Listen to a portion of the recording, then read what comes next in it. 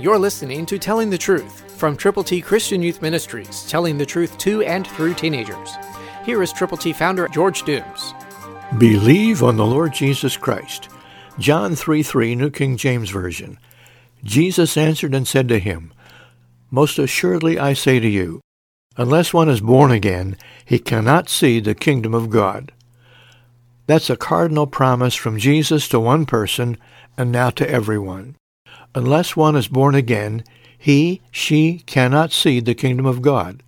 Being born again means that you have admitted you are a sinner, that you have turned to Jesus from your sins, that you believe on him, that you're willing to tell other people that they too, by believing on him, can have life that lasts forever.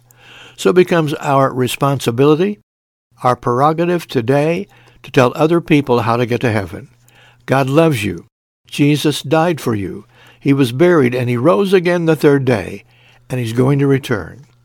Meanwhile, we have the privilege of making certain in our heart of hearts that we have been born again. Have you? If you haven't, it can happen right now. When you admit you are a sinner, when you believe on Christ, when you confess him publicly, and then when you are born again, and if you are, you can tell other people how they too can know that they are headed for an eternity with God in a place that God designed for people who are born again. What about you? Christ through you can change the world.